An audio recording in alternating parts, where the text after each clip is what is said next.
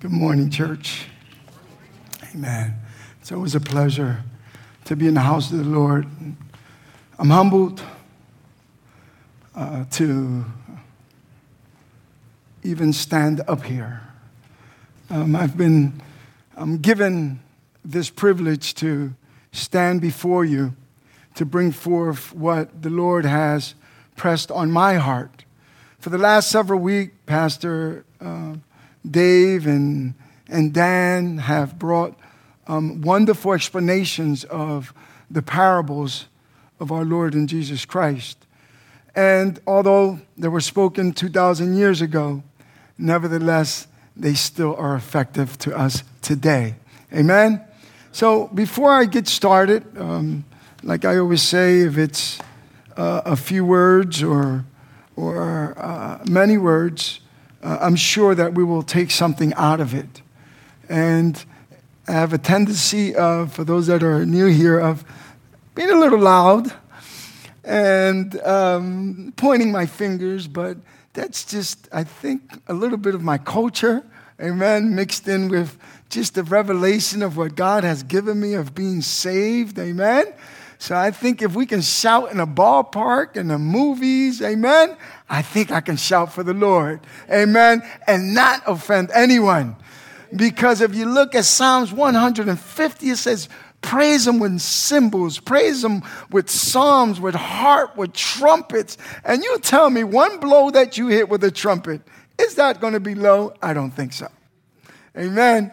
So I'm setting up the grounds for myself, okay? So don't get started. A couple weeks ago, some of the teachers said, man, we heard you over there. I said, well, amen for that. Praise God. Let's go before the Lord in prayer. Heavenly Father, we just come at an awe. We love you. We say thank you. Settle my heart. Father, we ask, Father, that you give us according to your will. Father, we ask that you may anoint my lips. Father God, that you may look upon the face of this church, including me. Speak to us accordingly, Father.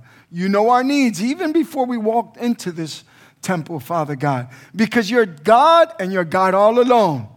We worship you. In Jesus' name we pray. Amen and amen. This parable basically speaks for itself. Many different forms, and as I was looking at it, there was so many different revelations of what they felt, and that's okay because we don't know at what time and place that was for. But in looking at this parable, I'm sure that everyone got the gist of it just with reading it. Amen? The end result, the Good Samaritan. If I was to say, go and do as the Samaritan did, I think that's the greatest message we can say to each other. Love others as you love yourself. Amen? But before we get to the parable and the conversation between the lawyer and Jesus, we see how Jesus sends out 72 two by two. He gives them some instructions. He tells them, well, you go and do great things. Go in houses, bless them. If they don't want the blessing, you know what? They're not even worthy for you to carry the dust under your feet. He said, but if they open the doors, bless them. Bless them. But the blessing obviously is not coming from man. When God calls us and ordains us to do something, we have a greater authority that permits us to bless others, but in his name. That's the difference. Now he sends them out and they were just so excited. They started to bless people and in towns, they went in homes. Jesus told them, look, when you go in homes, if they give you to eat, if they give you a place to rest, you're worthy of your pay. Hey, this is your pay. I'm blessing you with this.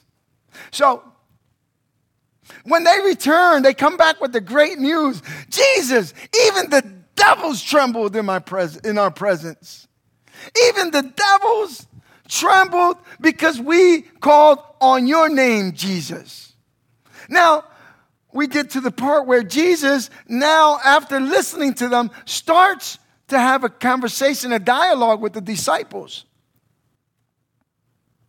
First of all, 10:17 says, the 72 returned with joy and said, Lord, even the demons submit to us in your name. Isn't that power?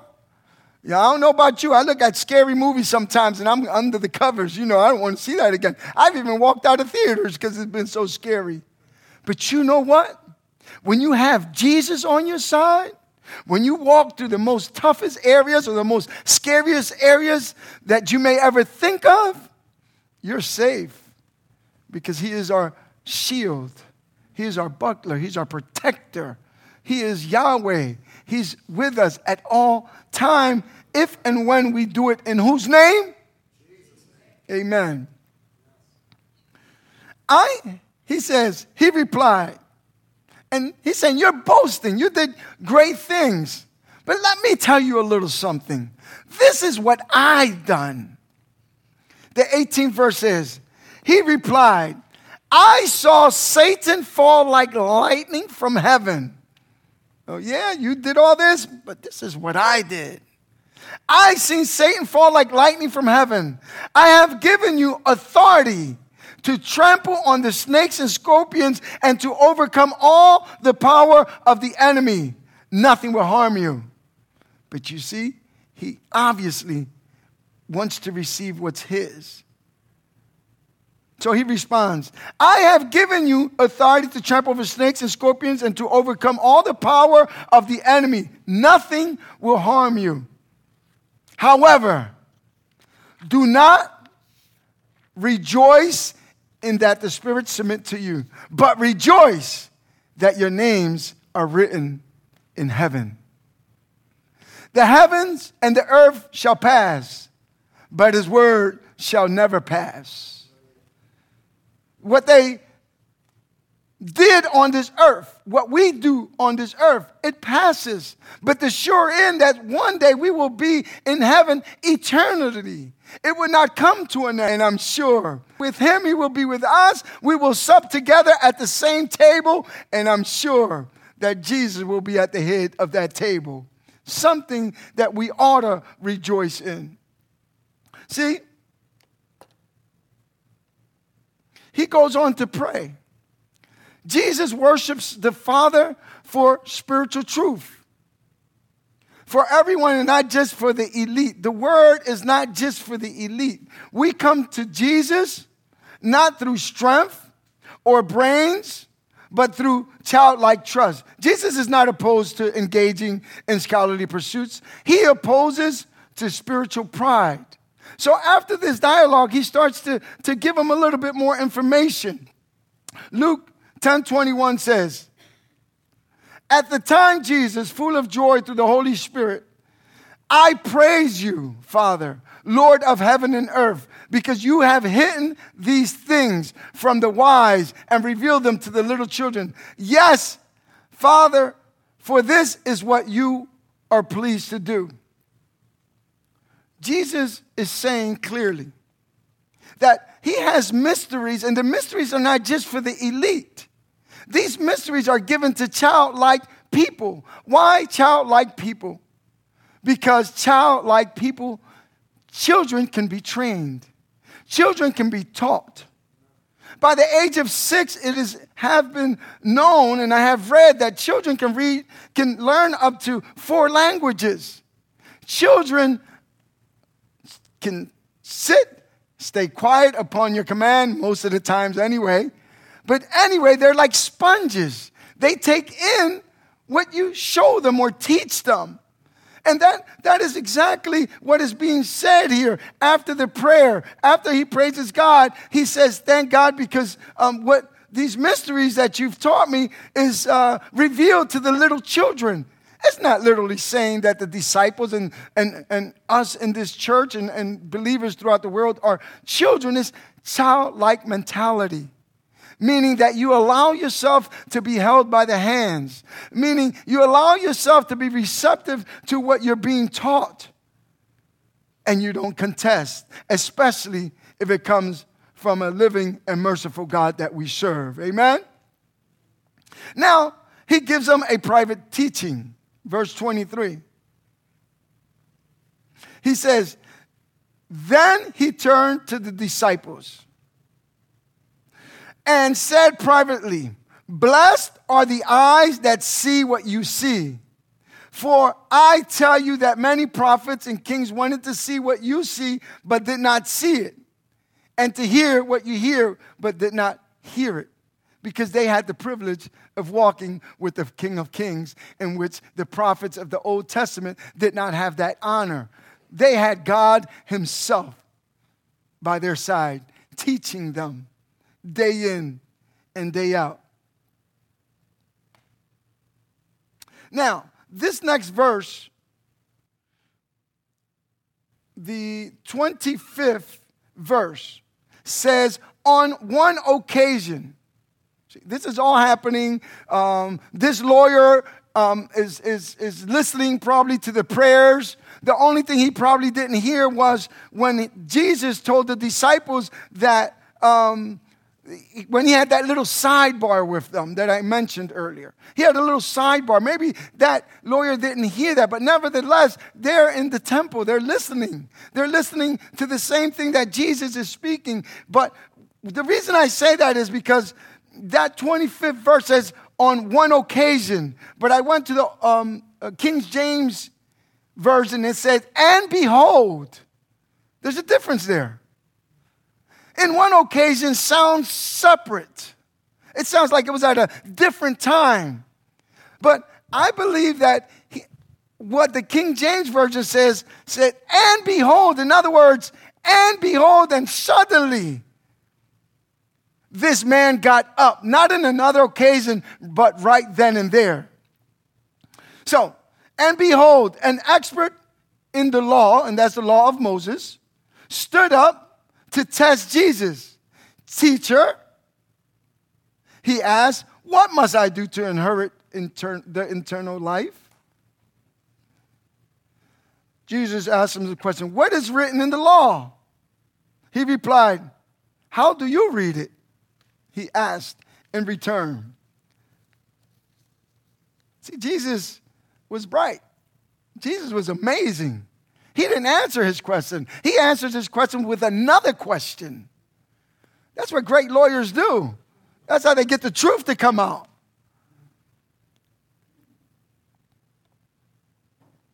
So the expert of the law quotes, because he is expert of the law, Moses' law, the Old Testament.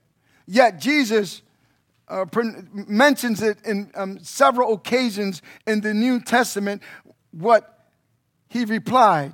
And this is literally Deuteronomy 6 and 5, and also Leviticus 19:18. There was hundreds of laws, but this lawyer was pretty bright. He brings up 2 out of the hundreds. And this is what he tells him. He answered, love the Lord your God with all your heart and with all your soul and with all your strength and with all your mind, and love your neighbor as yourself. You have answered correctly. So guess what? He answered his own question. So obviously he was testing Jesus. Jesus replied, do this and you will live. But he wanted to justify himself. So he asked Jesus, and who is my neighbor? I want you to look at this verse that I'm going to give you right now and write it down. 1 John 4:20. And who is my neighbor? Whoever, the verse says, whoever claims to love God yet hates a brother or sister is a liar. For whosoever does not love their brother and sister whom they have seen cannot love God, and whom they have not seen. See, he said, who is my neighbor? He's justifying him. See, you how much you love God. No one can look at you and say, wow, you love God so much. See, but God knows the intention of the heart. But that verse tells us, how can you say you love God if you do not love your neighbor? See, he asked, who is my neighbor? For the simple fact, you can measure how much you love a person. You and I can measure by your actions and my actions how much we love others. And how much we love others dictates to us how much love we have for God. You don't see God, but you can see your neighbor. You can see your brother, your sister, the person up the street, your co-workers, the cashiers, the person behind you that is buying food right along for you or paying for gas. What are you doing with them? What are we doing with them? What am I doing with them? See, because God knows the intention of our hearts. So now he asked the question, who is my neighbor? He found himself in a jam. He didn't say how much he loved God, because you can't measure the heart. But God knew the intentions of his heart. And he was going to give him a lesson.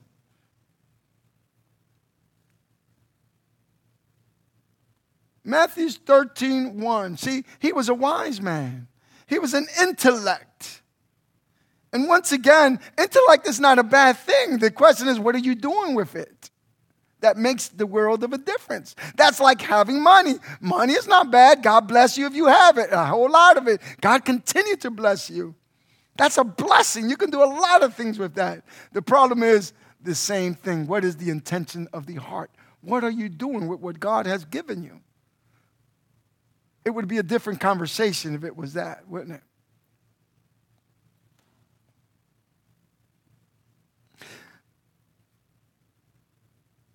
Matthew 13:1.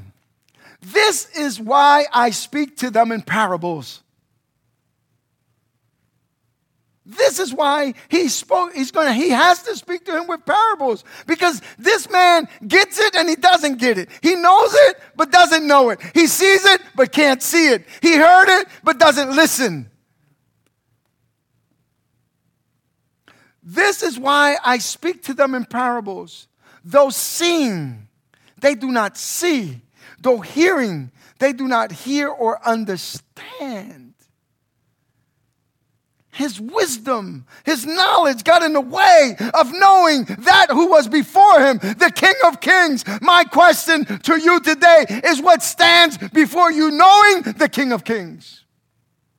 What stands? What is the barrier that is not allowing you to see him? What barrier is standing that doesn't allow you to see him, hear him, touch him, feel him? Hallelujah.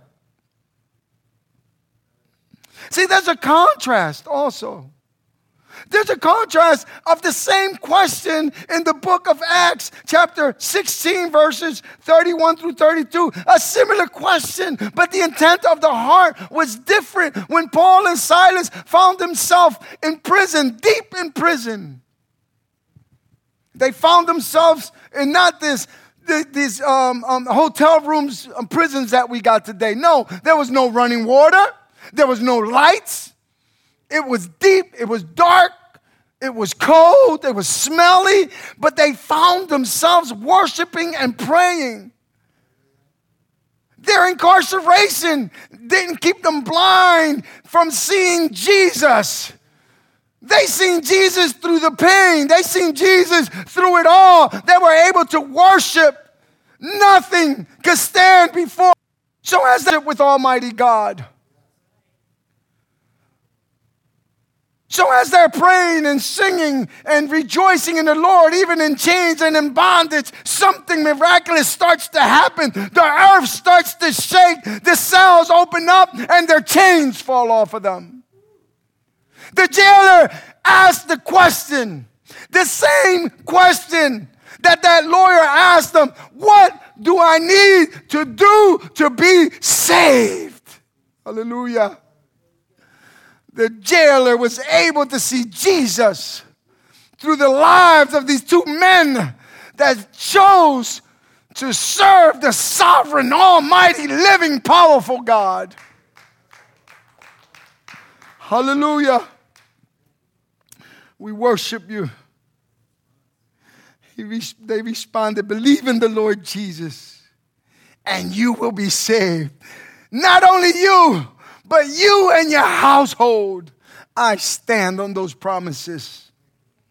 My children can go from the east to the west, to the most deepest and utmost parts of the world, to the valleys, to the end of the moon. But there's a promise that me and my household are saved. Hallelujah. I learned that from a sister that was here.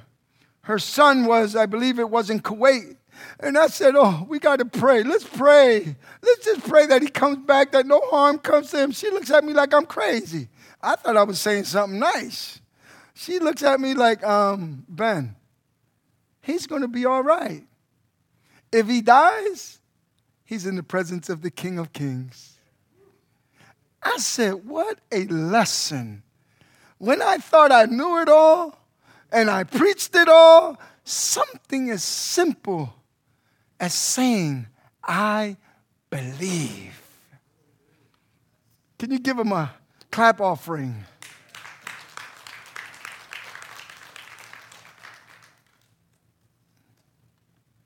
And this is where Jesus gets, and Carl read this whole page. I'm sorry I did it to you again, my friend. But it kind of explains itself. It really does. But I think it's an opportunity to take something from that. The discussion was a wounded man. The priest, a problem to avoid. The Levite, an object of curiosity. But our neighbor is anyone of any race and socio-economical background. Love means acting to meet the needs of others. But what I wanted to get to was the person that treated that man was a Samaritan. There was a social division.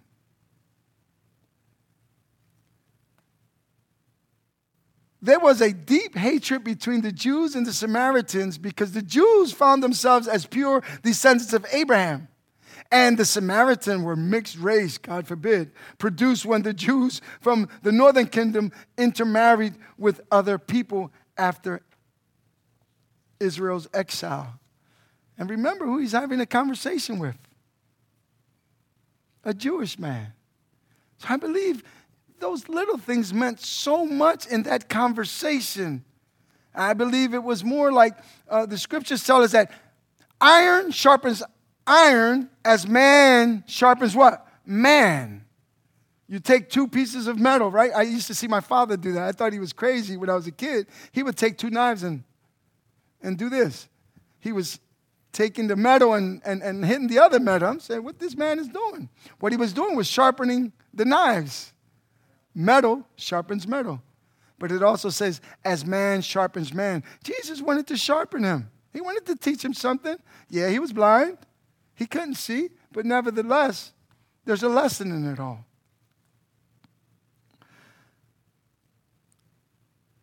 And Jesus, at one point, found himself in a similar situation. John 4, 7, and 9 says, to some extent, to explain myself shortly. When a Samaritan woman came to draw water, Jesus said to her, will you give me a drink? The Samaritan woman said to me, you are a Jew and I am a Samaritan woman? How can you ask me for a drink? See, there was a social conflict. There's a social, and we see that in a society wherever we go. It happens in every aspect. It's not only in one direction. Sometimes it's mutual. But in a case like this, two of the opposite social or cultures came to the needs of someone else. In my house, I have to say that my father had to, and I'm going to be a little honest here, transparent. That's the word that I'm looking for. My sister is real light skinned,